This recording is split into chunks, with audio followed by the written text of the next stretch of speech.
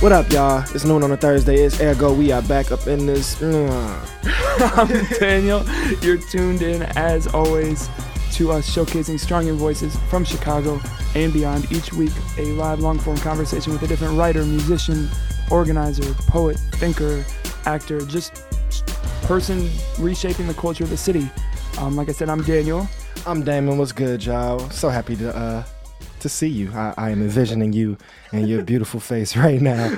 I hope you appreciate it. Before we get to our special guest for the day, as we like to do, some community announcements up top. You have anything you want to start with? This Monday, the next edition of Breathing Room, Let Us Breathe presents Breathing Room, a space to get together and fellowship, but also kind of process and deal with the things going on in this world. It's a free event, free food, open mic, political education, dance party, workshops, all types of things going down. It's also going to be a celebration of Rekia Boyd. This is the 4-year anniversary of her being killed by police officer Dante Servin. We're going to be helping her brother envision a foundation in her honor. Also, later that night, there will be a comedy show going on. There will be another comedy show on Tuesday. Google these things or look it up on Twitter if you are on SoundCloud or anything, because I don't remember where off the top of my head. Mm-hmm. And so that's Monday the 21st at Cermak and Central Park. And you can look on Let Us Breathe's Twitter for all that information. We got flyers and everything. Also, tonight, that's Thursday, is probably the monthly police board hearing.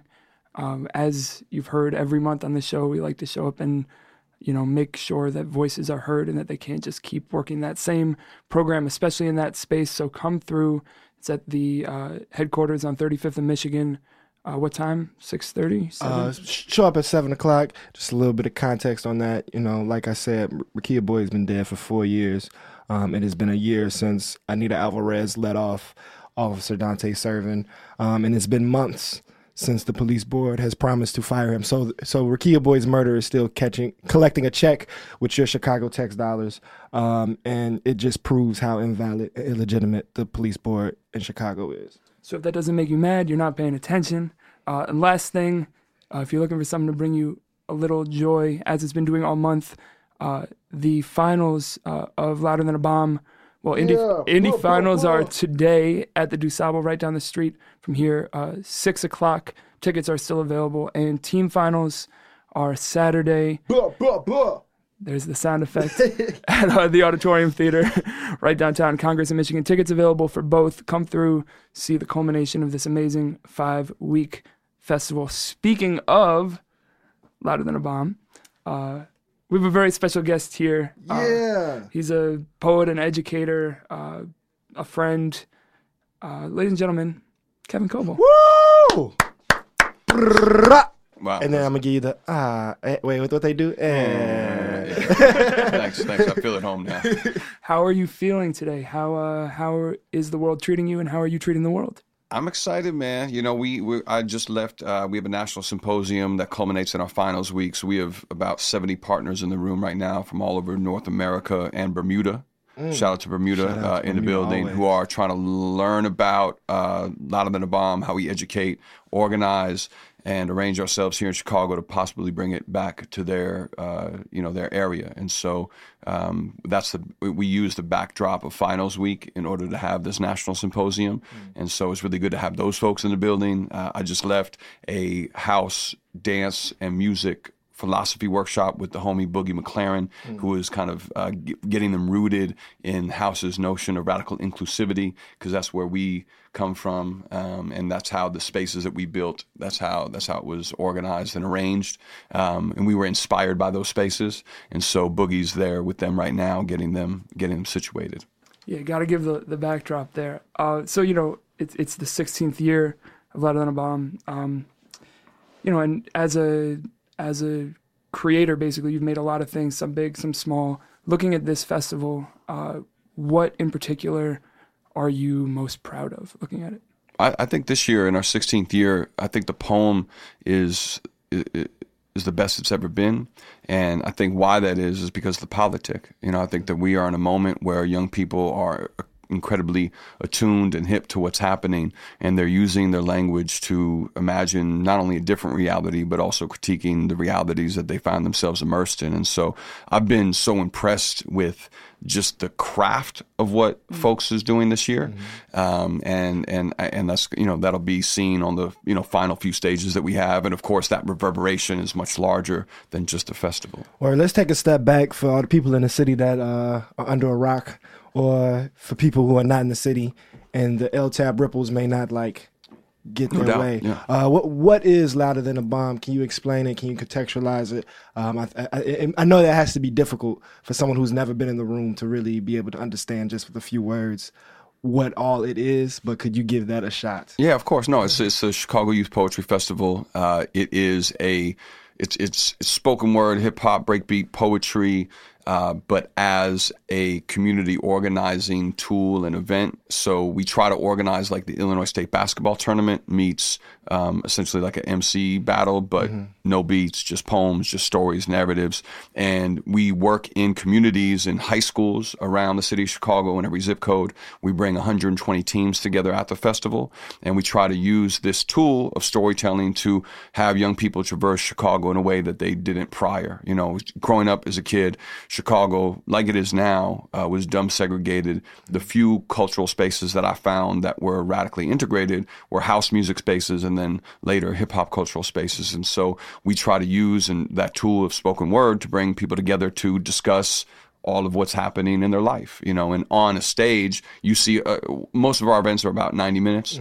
And in those 90 minutes, you have young people from all over the Chicagoland area talking about what they care about, what they hope for, that they don't like math, that they got a crush on somebody, and also that Anita Alvarez got to go, or they lost somebody that they love to violence or police brutality or whatever it is. And so, that's what you get to see. I think you get to hear in a Louder Than a Bomb space what the city sounds like and looks like for real. And it's one of the few cultural spaces where you get that opportunity in Chicago. Yeah, I think that's what's really unique about it. In a way that's sad, that it shouldn't be unique, that kids or students get the opportunity to talk about their world and express what's happening to them. Because I get the opportunity now to go into high schools and kind of have little secret conversations with students. And within 20 minutes, they're like, wow, this never happens, right? Or this is the best day that I've ever, I've learned more in 20 minutes just talking than I did in any class. In a way that's there's something really toxic going on in CPS, right? This privatization of education is happening here in a way that's super violent. So I know I did some of the promo for LTAP this year, and I said, a basketball court and an LTAP stage are kind of the only places where you can really get the nurturing or the attention that you need to really develop. So can you talk a little bit about how YCA and Louder Than a Bomb are able to get in schools and what that experience is like? Yeah, and I think that's a really good point. I think we see the work that we do as this platform vehicle for public education and keeping education also in the public space for the public good. And, we work in community spaces. We have a crew of teaching artists who live at the center of the organization. They're folks who've, for the most part, come through the festival, now are on the other side of high school or on the other side of college. And we've been working with them over the last few years to train them to do this teaching artist education work, root them in a pedagogy that puts a student at the center of the classroom space and try to use this this curriculum to reignite, re-engage young people in their process of self-education. I feel like, of course, if you're sitting in school, you have all this false history, you have very little that relates to you. You are really being pushed towards a job that doesn't exist, right, or a service sector economic job in order to, primarily serve, wealthy people who are going to push you out your home anyway. And so part of what we're trying to do is get young people to connect to the vibrancy of their own story, take a look at the world around them immediately, on the block, and then begin to connect those to global economic histories. Yeah, so with that hope that these experiences and that process of creation and sharing shapes folks' worldview, for you, let's say 20 years ago, what are there pieces of the worldview that you were 100% certain in that through building, whether it's this festival or between your art and all the other million things you do, pieces that you were 100% certain of 20 years ago that now have either become more complicated or you have like rejected outright? I think that we know, and this is, one of the things that primarily motivated me is that white people continue to lie on history. And that's something from Jump Street that I was, that made me want to read. That made me want to write. And so that continues to this moment.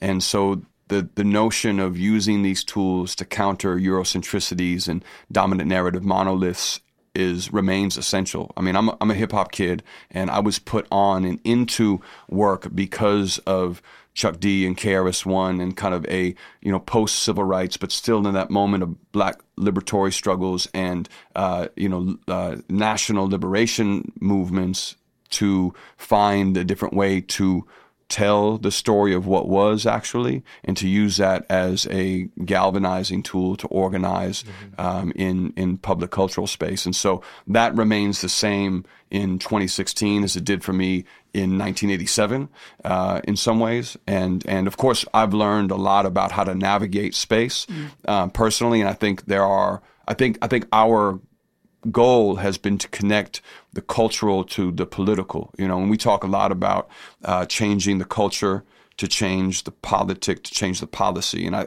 think we're beginning to see those reverberations now. And I think it's like no mistake when you look around the city who is having a very big impact culturally, sonically, politically, in terms of education, organizing, who are writing the critical pieces that are putting people on to what has happened historically or in this moment, is a lot of folks who are associated with the festival. So this culture has shifted. Yeah, absolutely. I think that is a really good point, right? Like, even myself, as someone who didn't actually compete in LTAP growing up, I still feel like a product of it, or a product of that community or that culture. Even like watching my sister when I was 9 and 10 years old, right? Like in LTAP 2 and LTAP 3. Well, she was a big part of it. I mean, and yeah, no, that's real. And like, from like Chance on down, and No Name and Malcolm and everybody that are really finding their spot in this world. And damn near everyone we've had on this show. Shout out. Have some type of connection to this scene. But I want to talk about a little bit of what you said about, growing out of this politic and this understanding of the history and hip hop culture as like a black liberation culture, and then also how that relates to you personally, right, in your positionality, because this is something I deal with as sometimes when I'm trying to like counteract patriarchy, right? So how do you navigate that tension of working in a culture and creating a life for yourself out of a culture that then sometimes the world may benefit you in a way that culture is actually working to counteract, right? Like, how do you deal with the fact that maybe some of the institutions that are supporting this work that is creating so much space for like this liberatory consciousness can somehow recreate some of those same paradigms, right? Like, how do you deal with that tension on a day to day? Right, and that's a big question. So, I think if we got time. Oh, good. Okay, all right. Yeah, good. Go ahead. Finally, so I think a few things. One, I think hip hop made whiteness visible. I was that white dude for a very long time, and in some ways still am. At the same time, hip hop always made a place for me personally in the cultural space, because I think I was entering in a way that wasn't on some nonsense. I was trying to get a chance to do a lot of listening, and then eventually started to participate in the creative cultural practice and tell my own story in a way that feels authentic, real to me. But I did a lot of listening before anything. I mean, I played the back of Another Level at LitX, a spot in Wicker Park that I came up in. I never spoke there. I just sat and watched, and eventually people were like, "Yo, what's up, dude? You good?" and then eventually, I got put on. But I think that hip hop made whiteness visible to me. I think it makes it visible, especially in that era where there was a paucity of white people. Now, obviously, we're in a different moment where hip hop has become popular culture and has been subsumed by multinational corporations who use it to sell Burger King or Dentyne or, the values of white supremacist, patriarchal, imperialist culture. At the same time, I think that hip hop is also remains a counterculture and a counter narrative to that same system. So it's complex, but I think if you do it well, it remains an impactful tool. Were there other folks who had, specifically white folks who had done that well, who you'd watch do it well? No. I mean, John Brown. I think other than that, like I'm not really sure. I mean, I knew you were older than most. Yeah, of our listen, guests, man. I go back. You know what I'm saying? Like Midwest I've been doing this work. Yeah, you heard.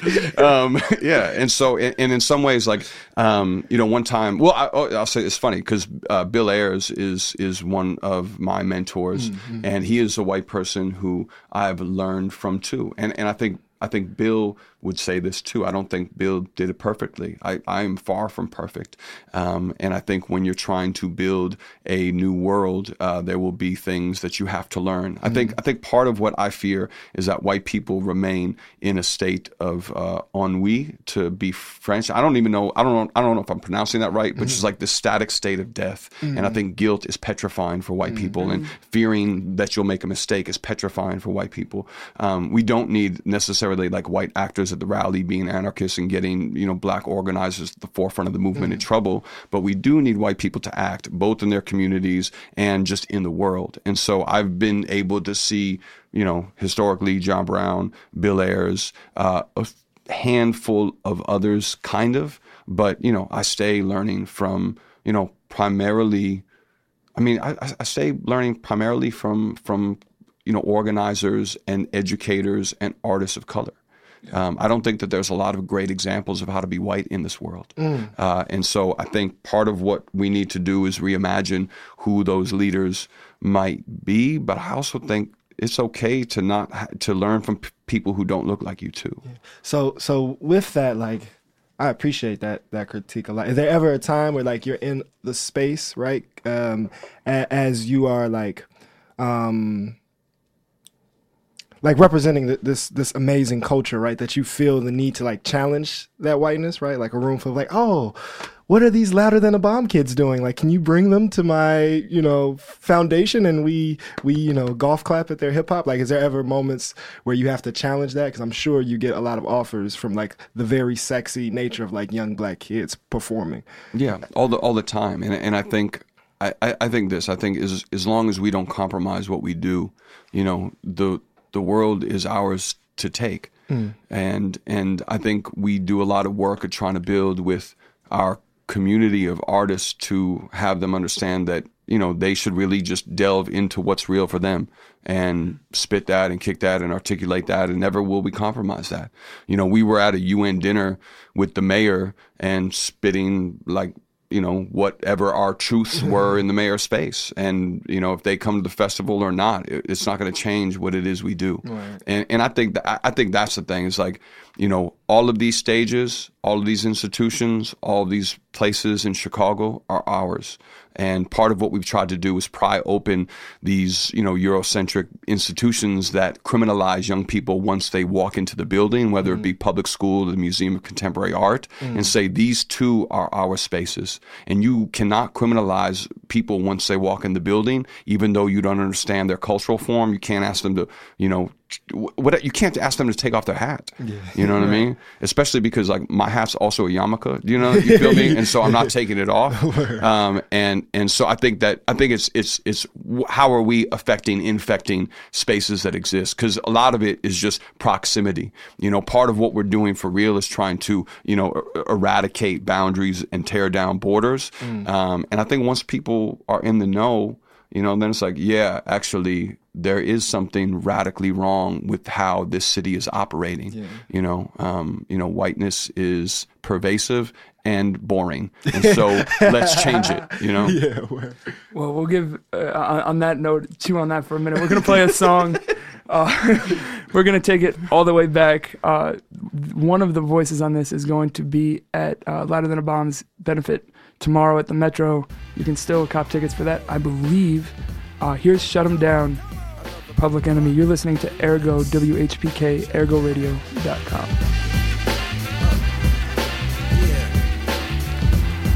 Check it out. Get funky.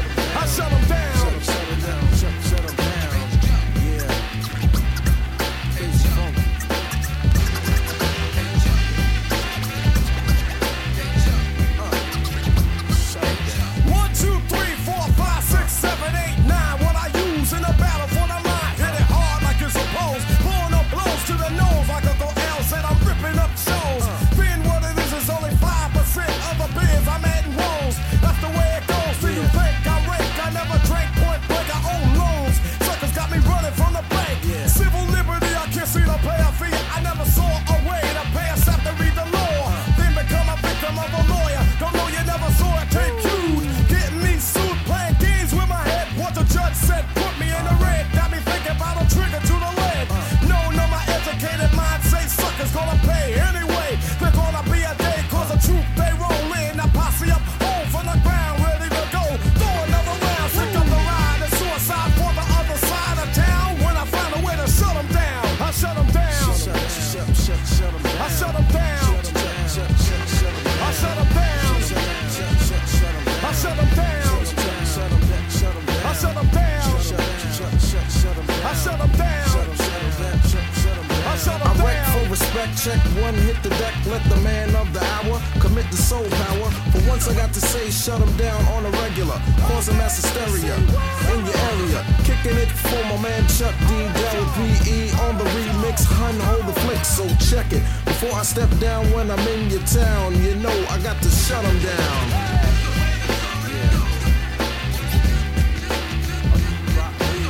Count the money in the neighborhood, but we spending money to no end. Looking for a friend and a war to the core. Ripping up the poor in the stores until they get a brother kicking down doors. Then I figure I can get bigger. Look them dead in the eye and they wits the fence is pressurized. They don't really want it to be another racial attack in the sky, so give some money back. I like Nike, but wait a minute. The neighborhood support, so put some money in it. A corporation, so they gotta give up the dough to my town or else we gotta shut them down. I shut them down. I shut them down. I shut them down. I shut them down. Hey, shut them down on me. That's like gonna be my new anthem. Where we are here with Kevin Coval, the artistic director at Young Chicago Authors, a co-founder of Louder Than a Bomb Youth Poetry Slam, also an author. So, question: how does it feel to like do work with like students, right? Like kids that you met when they were like 15, and now you have a book, right, with like Nate Marshall, or he also was a co-editor on Breakbeats. Let's talk a little bit about 1989 and that experience and collaborating with people you helped cultivate. Yeah, I mean, I think one of the reasons why I started Louder Than a Bomb, which I was young when I started teaching. I've been teaching in Chicago since '96. I was 21 in '96. My students were 18, 19 years old. One of the reasons why I grew a beard was to like try to look older. And so part of what I was trying to do was find also my creative community and build and try to foster this larger cipher of folks who were also engaged and interested in this new poetic. Because I was writing at that time for now, a number of years, but if I went to poetry stuff, it was just, like typical, like nature, like, I'm gonna, excuse my performance. The breeze in the wind, the wind in the breeze. Yeah, and I was like, you should write that down. Dang. Yeah, you do very well. I wasn't feeling that, and I didn't start to write because of any poet. Chuck KRS called himself a poet and a teacher, which is why I wanted to be a poet and a teacher. But I started to write because of like the lyricism that was happening in the music. Are there Kevin Coval raps out there somewhere? Oh yeah. Hopefully nobody finds them. There might be some. Look, I think I probably rhyme in this room, in the day. But hopefully those are long dead. Those dats have been melted on someone's microwave. So I used to run around and try to build a community, and then so to meet then a lot of students, former students along the way is how you build like this army. And so, with someone like Nate or Malcolm, these are some of my closest people in the world. And I met them when they were young and I was younger, but I was certainly older and in a mentoring type position. And so that is, my closest people come through this work. All my people come through this work. In fact, first of all, I don't like that many people, and I have no, like, my family is this community, You have no other friends outside of this? Not really, Yeah, but is that scary? No, a lot of us. Look, and we're growing, Yeah. But in that process, like that perpetual crew building or family building, one, like, why does it take forever and why is it so hard? And because I think it is just from being around it and like trying to build your own, but also like we've talked about the Breakbeat book being Breakbeat Poets anthology being an example of like very deliberate crew building. Like, why is that such a priority and such hard work? And then also, and this is a two-parter, I feel like you could take wow, okay. like when someone who's in that family, yeah, you're balancing it very well. When someone who's in that family who you make things with and you build community with, when just like happens with everyone, some people like miss the mark or come up short or cause harm, like how have you learned to navigate that? Yeah, so the first part, I think the reaching out for family and some of the difficulty in forming and community around essentially aesthetics is essential but difficult because, as Guru said, whackness is spreading like the plague. And I think that the line that, for me, what I draw like a line in the sand about is aesthetics. If you're whack, I cannot rock with you.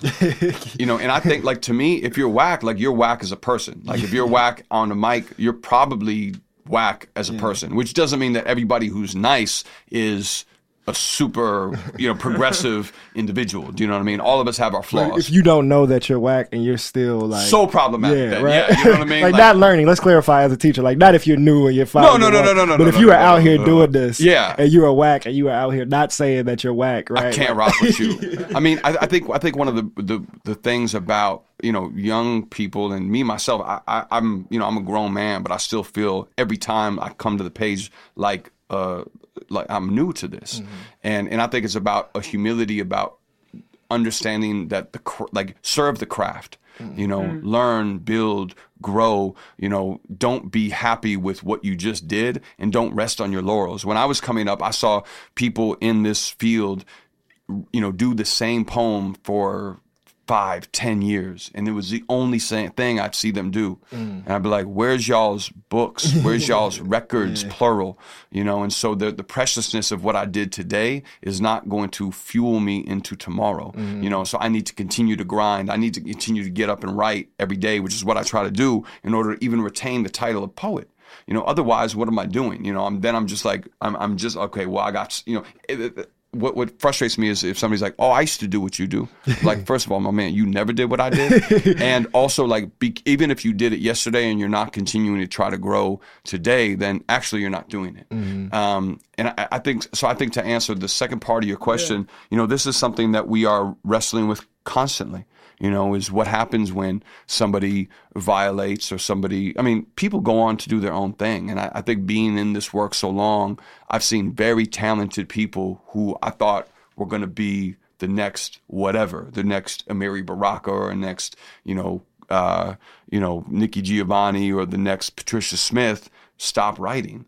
Or move on, or, fall in love with a stage and not continue to put in the work. Or I've seen people, close people in this work also use this as a forum for, their own elevation and have hurt people in the process. And we as a community are dealing with, the ramifications of that. We now at YCA, we're starting to have men's groups to address issues of patriarchy and misogyny and sexual harassment in our larger community. And I think this is something that's not unique to this work. This is something that's, that this world suffers and struggles in, right. And that, as artistic, creative people, we also need to unleash our radical imagination on changing, everything that is causing people harm. And I also think that young people inevitably put the elders on to what needs to be addressed next.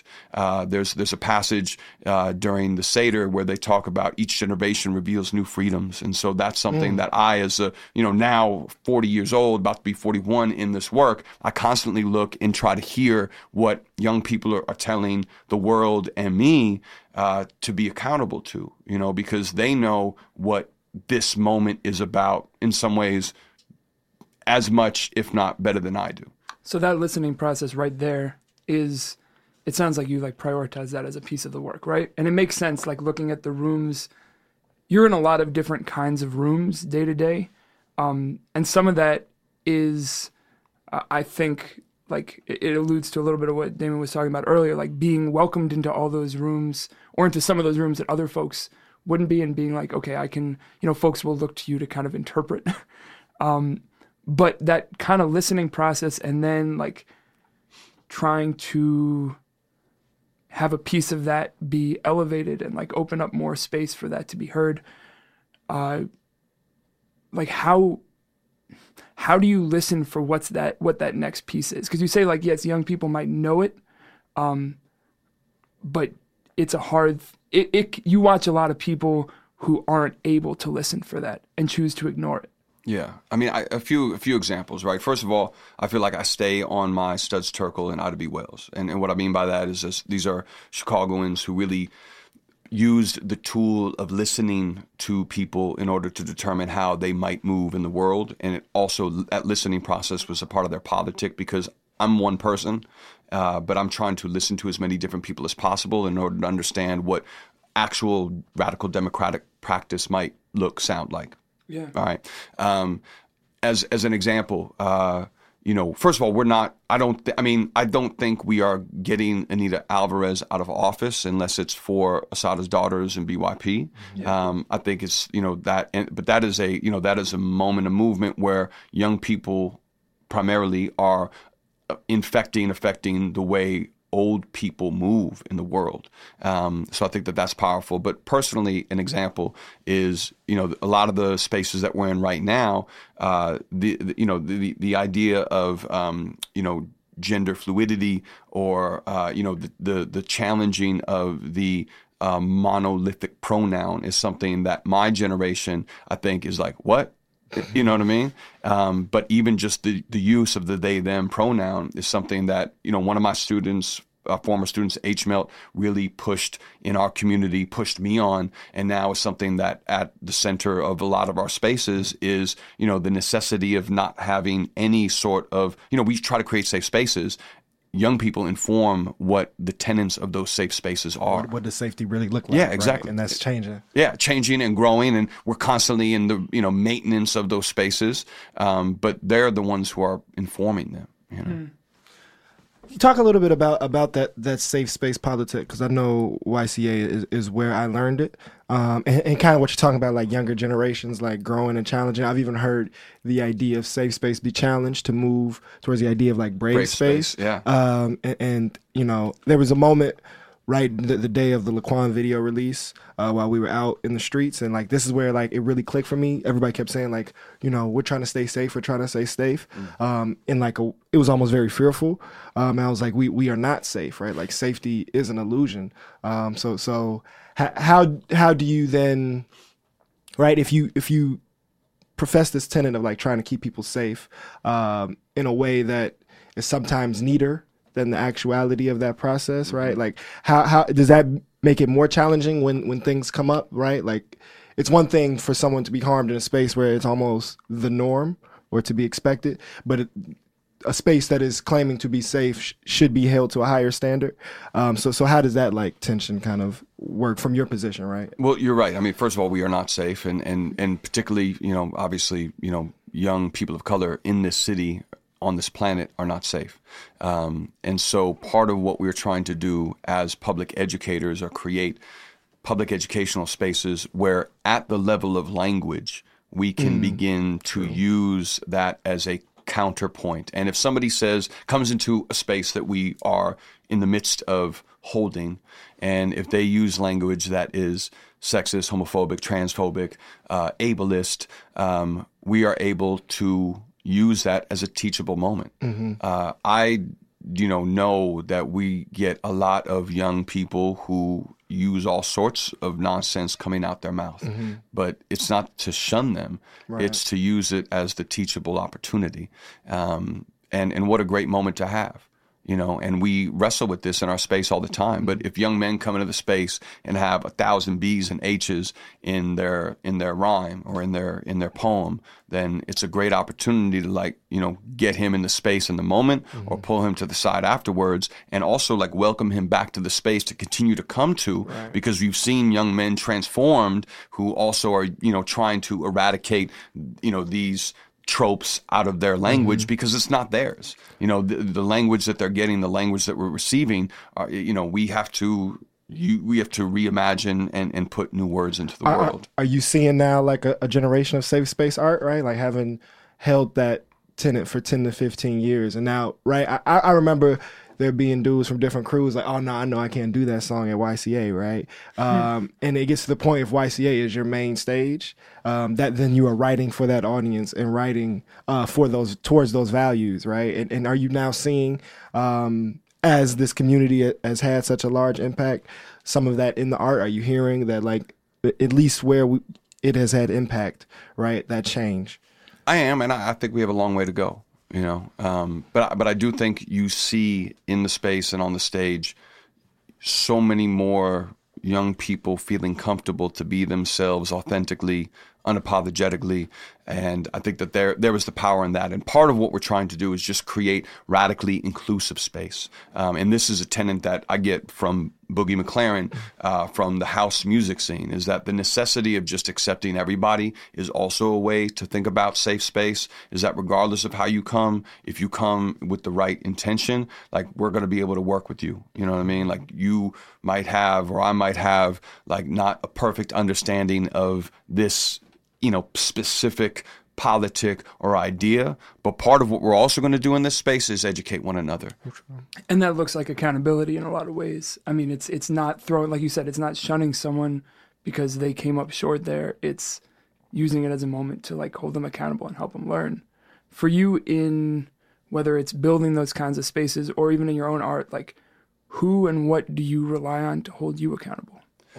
I mean, I think a lot of the students, and I think a lot of the people that are around me. I mean, I think a lot about my good friend and former student. I mean, I've been learning from her as much as anybody. Is my homie in New York, Angel Nafis, who's an incredible poet and thinker and writer. I think about her a lot. I think about, like, am I doing right in the world? Would she co-sign this? And I think having those people on your shoulder are essential. I think, like, I keep a picture of Gwendolyn Brooks on my writing desk, and it's the back of her chapbook, The Riot. And she has this picture where it's like she's not smiling, she's more like smizing, you know what I mean? But a Gwendolyn Brooks smize is like, you better do right. You know what I mean? And I keep that on my desk because she's also on my shoulder. And my mentor is Hakeem Adabudi, who was, educated. Like, Hakeem's cultural mother is Gwendolyn Brooks. And so I take that lineage very serious. We're going to be at the DuSable Museum tonight. And so we've also been able to work and stand in the shadows of Dr. Margaret Burroughs. And so the legacy and accountability has a lot to do with the histories that we inhabit and where we're coming from and walking in. And so I take that very seriously, and so it's, in some ways, like, I'm simultaneously trying to account for my elders and my ancestors, and then also be accountable to, at this point, the thousands of young people that we work with on the regular, as well as some of the close aesthetic, artistic homies that are in my cipher. Yeah, I mean, I'm thinking about that idea, ancestors, right? And some of it goes with the idea of, like, chosen or developed or creating family, and doing the work, or some of the work, to try to choose to make those folks your ancestors and to, like, create that tie there. But how do you think about the de facto ancestors who caused more harm, that, like, you also have to, or I feel like white folks, the two of us very much included in that process, have to, like, be wrestling with and holding ourselves accountable to them as well, and what they did and do and how it impacts how we live. Yeah, well, I mean, I think part of what we're trying to do, right, is to achieve wholeness. And so in the totality of our examination and the accounting for our history, then we take all of it into account.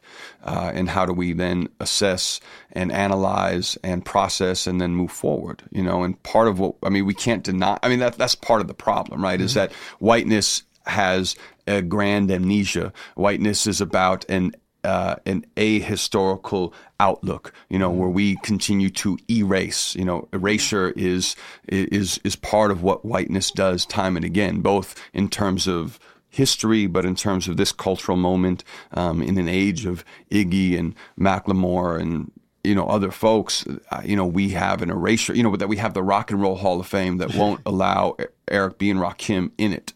you know, and that it's called the Rock and Roll Hall of Fame. And the first people were not Muddy Waters and you know, Chuck Berry, and you know, they were other folks who didn't, you know, who appropriated the jump blues and made it rock and roll. You know, we see whiteness work again and again, and so I think that part of what this work is, and part of how I imagine it is that the Jewish religious imperative to do tikkun olam, to take this series of parts and repair the holes in order to make the whole holy and holistic, and the totality is what we're going for, you know, and not that we, in that totality, do we ever gloss over our difference. There is the tendency in this country to, you know, reify the myth of the American melting pot, as opposed to understand that it is through the particular, through the radically specific, our difference is what ultimately makes us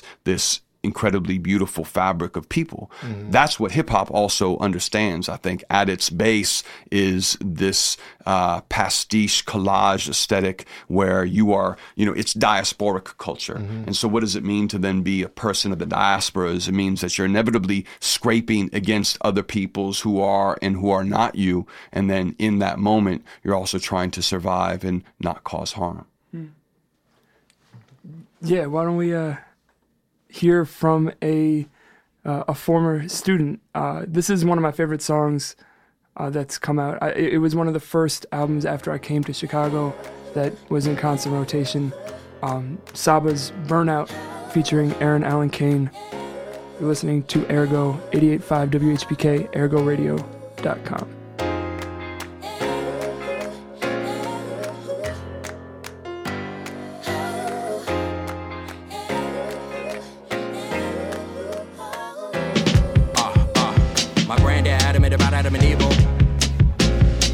Show in the back as a cast that's dying to meet you.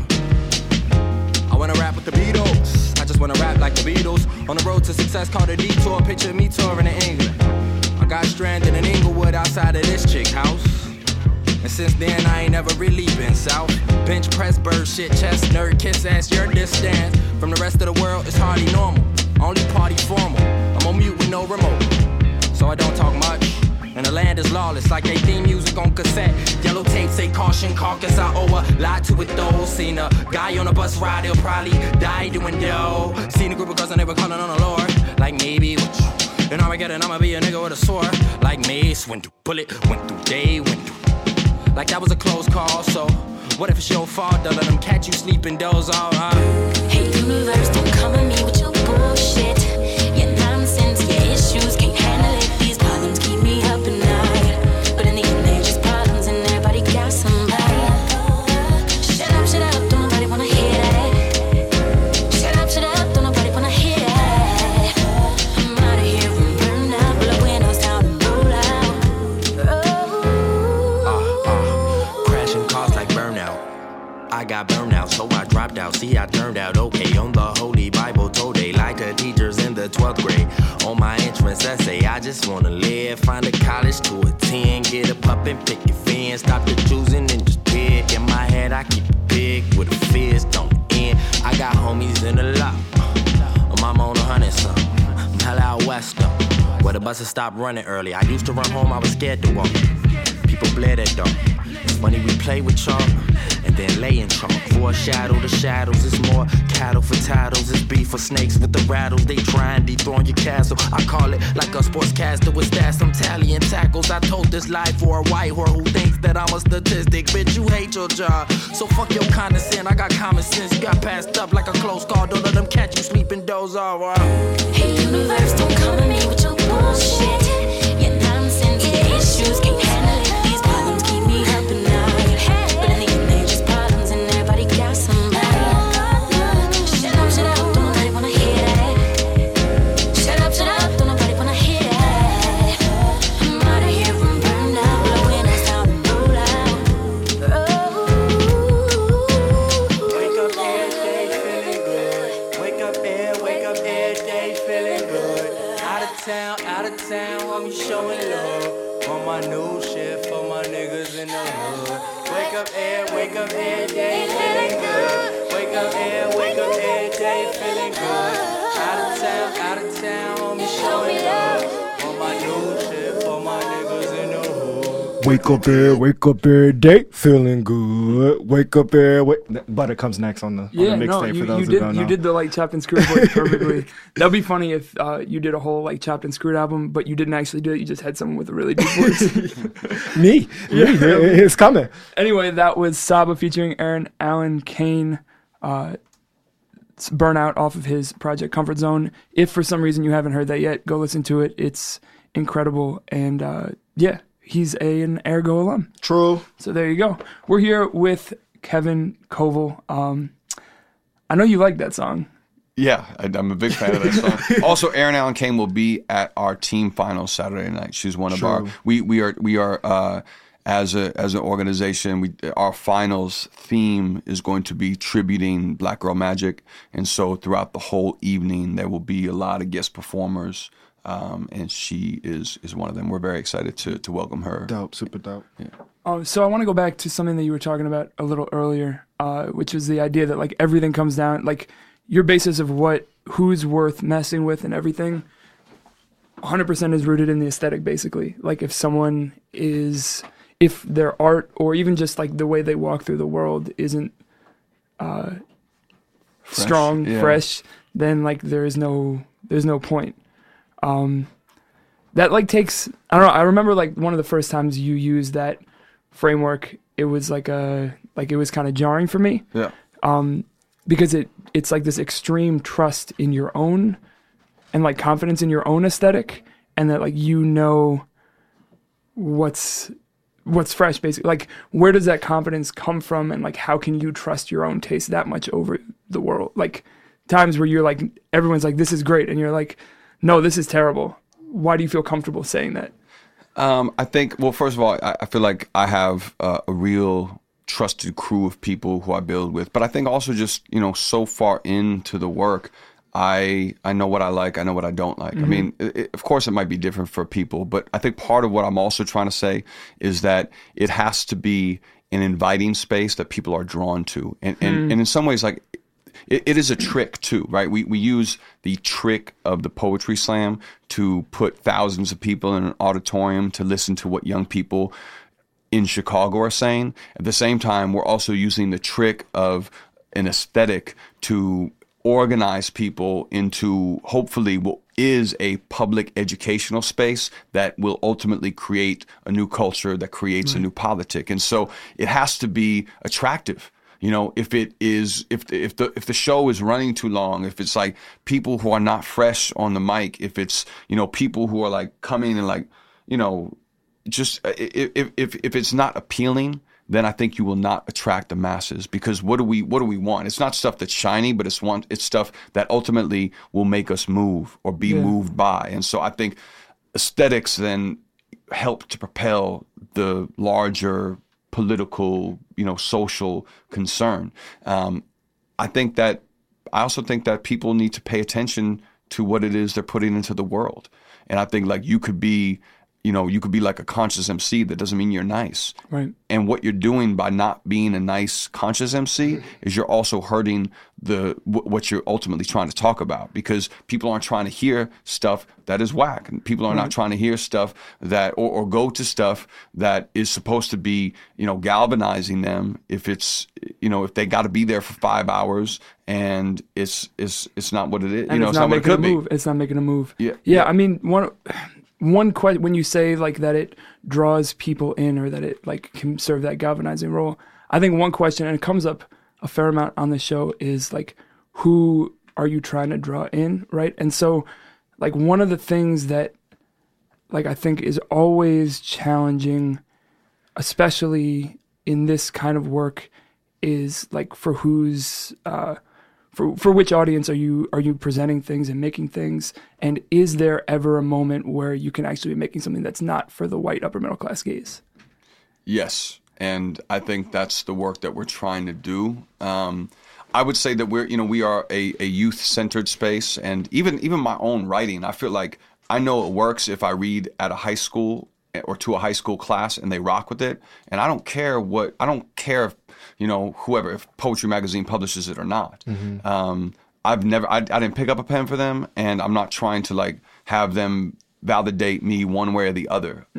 I am co-signed if, whatever high school English class, community organization, if that room of 10 to 500, young people rock with me. If I'm, the book I'm writing right now, People's History of Chicago, I just read poems to this open mic on Monday of all high school kids, and I thought that they were rock, and it's brand new poems. Right. And I thought, and I'm not, I'm just reading them off the page.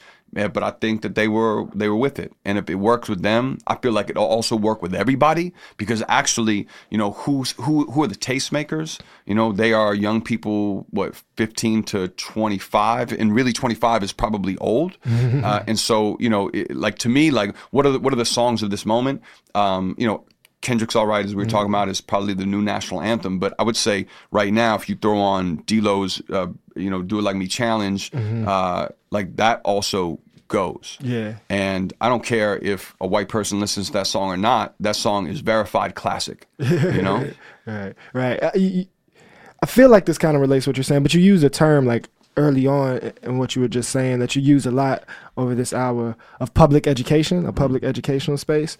And in the way you're using it is very counter to like what we mean when we say public education in America usually. So can you kind of like talk to that divide or that distinction a little bit? Because it sounds very important. Yeah, I mean, we're all the things that we're doing, right? All the things that I'm trying to do as a writer, as an educator, as an organizer is about the process of public education. Public being not only in the confines of what is deemed an educational space, but the broadest possible spaces. We will be doing public education work Saturday night at the Auditorium Theater with 4,000 people. We'll be doing public education work at the Metro on Friday with Chuck D. And my notion of public education comes from how, I guess, KRS-One was talking about his investment in edutainment, education through entertainment, and that is also a forum to do this work of public education. And I mean, like, if it wasn't for hip hop, I don't know how many young people are then reading and being transformed by the autobiography of Malcolm X.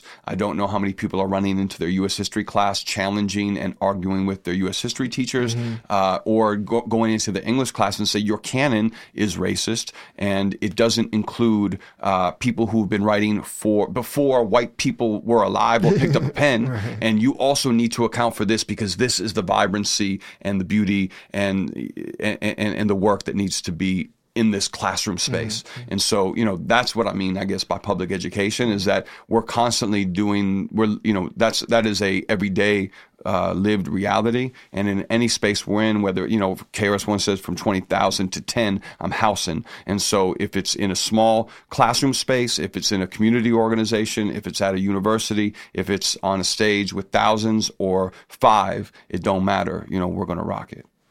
Cool. So as we get towards the end of the hour, I think that public education can come from a place of love, but it can also come from a place of beef, and like taking the worst to task. It's about that time? It's about that time, I think. Well, for all of those lovely, loyal listeners at Ergo, we are doing the world a public service. We are holding a sect of our population that has been running amok accountable. And every week we ask our guests to start beef with the R&B singer because they just are able to do whatever they want and no one says anything. It's been generations now. They just been able to lie and sweet talk and take the shirt off and oil up and all. Man, if you go through the decades, you're getting real specific. that was early '90s. I was talking about right there. But you, Mr. Kevin Coble, have the choice of all R&B. To start beef with an R&B singer, who you got? What you coming with? And does it have to be only one person? It could be a crew. It could be, yeah. You could put people in relationship with each other. Not be a decade, right? I mean, you got. If you have more than one, bring them on. I got a lot of bring years them on. In. First of all, my biggest thing is that if we consider Justin Timberlake to be R&B music, I think we have a problem as a country. Okay. So shots fired. I think that's Mickey Mouse stuff. You feel me? But I think just in terms of like his sweater collar game, I don't really rock with Lionel Richie. I know that's not going to be very popular. You know what I mean? second that. For some. I second that. Specifically around the collar. It's just his sweater, outrageous collar combination is a little too much for me personally to stomach. If we're talking about aesthetics, you know what I mean? I understand, like, hello goes. You know what I mean? Like, you put that on, you get some sweet whispers. But other than that, I feel like I would have Justin Timberlake to Lionel Richie. I did not expect it, Justin Timberlake. I appreciate. No, I know. that. People have crowned him the new king of R&B or pop or something. I don't know, whatever it is. He's more like a pauper. You feel me? I think that's one of the funniest eras is when people decided that lapels and collars could just get like absurdly large. They were just like, the bigger the better. Let's just go crazy. But that's a conversation I think for another time. I hope so, or never. Are you down to do a poem? We didn't even talk to you at all about that because we are completely unprepared. No, as am I. I'm going to rifle through my bag. How's that? That sounds great. Einstein's bagel, which doesn't surprise anybody. So while we are figuring that piece out, we do have a couple tickets to the benefit gala that Louder Than a Bomb is doing, which is tomorrow night at the Metro, 7 o'clock. Chuck D in attendance performing. It's going to be a really good night. Here's how we're going to do this giveaway.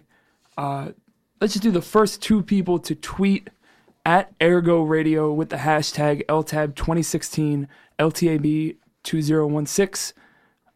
Hit us with that, and you have a pair of tickets. You get to meet Chuck D. Well, maybe not meet him, but you get to see Chuck D. You know what I'm saying? He's going to be in the same building you are. If come on. No, and it's exciting. I mean, that we're gonna sit down at 7 o'clock, and we're gonna just have a one-on-one conversation, and then Jamila Woods is gonna perform a brand new song at the Metro, and then she's going to sit with us and Professor Gay Johnson, and then we have an incredible crew all night. We have poems that are fresh off the Louder Than a Bomb stage. We're going to have in the building the Set It Off Cypher, the all women's hip hop, giant crew now, and then Rick Wilson, and then Public Enemy. Chuck D and DJ Lord of Public Enemy are going to perform as well at the Metro tomorrow night. So tweet us at Ergo Radio, hashtag LTAB2016. Those tickets are yours. All right, business out of the way. Kevin, you got something to share? Yeah, this is after Jamila Woods' song Thirst Behavior. There was graffiti on new apartments on Milwaukee and Logan Square. It said, "Your luxury is our displacement. Your taste, our bitterness. A shapeshift. Your hot list, an arson. What's in style for you, a theft, eternally. Appropriation via Wells Fargo. Armored cars. What embargo can we place once you decide you want? It's futile, a futile desire. The land, what it reaps from hands not your own. You eat fair trade avocados from Mexico via unfair trade policies. Policia deport Mexicans from this neighborhood but can come make guacamole on a work visa in an antique taco shop. A Ukrainian village without Ukrainians. When no more boating cane bodies walk the Paseo beneath Puerto Rican flags in Humble Park, will you dismantle them into gearless bicycles sold at the West Town Ride and Sip? Or will you leave iron hanging for irony like shuttered factories that became gastro pubs brewers and metal workers can't afford to drink at? Your thirst, unquenchable, dries the throats of ancestors, empties tear ducts of the indigenous, depletes aquifers, our rust water, your Aquafina, your Evian, our naivete, your afterlife, our prison, present, your cravings, a wake of carcass carved and cooked to your liking, a city that works with no more workers, the artsy, diverse vibe you seek will wither into a strip mall, a bulimic culture, devouring and throwing up ish that looks all the same. Hey, make some noise wherever you are for Kevin Koval. We are here. Golf clap. Well, that is our hour. I just want to say thank you so much for coming on, but also thank you for the work that you've done and your legacy, right, has impacted and shaped a lot of lives and is a vital part of creating a very important community that is doing a lot of great work. And I feel like I am benefiting from it personally. So thank you very much for coming on, and thank you for what you do, Mr. Koval. Thank you for having me on. Follow him at Kevin Koval on Twitter, us at Ergo Radio. We'll be back next week. Come through Louder Than a Bomb this weekend. Thank y'all so much for tuning in. We gone. Shout out to the Lighthouse, 53rd Street. Much love, y'all.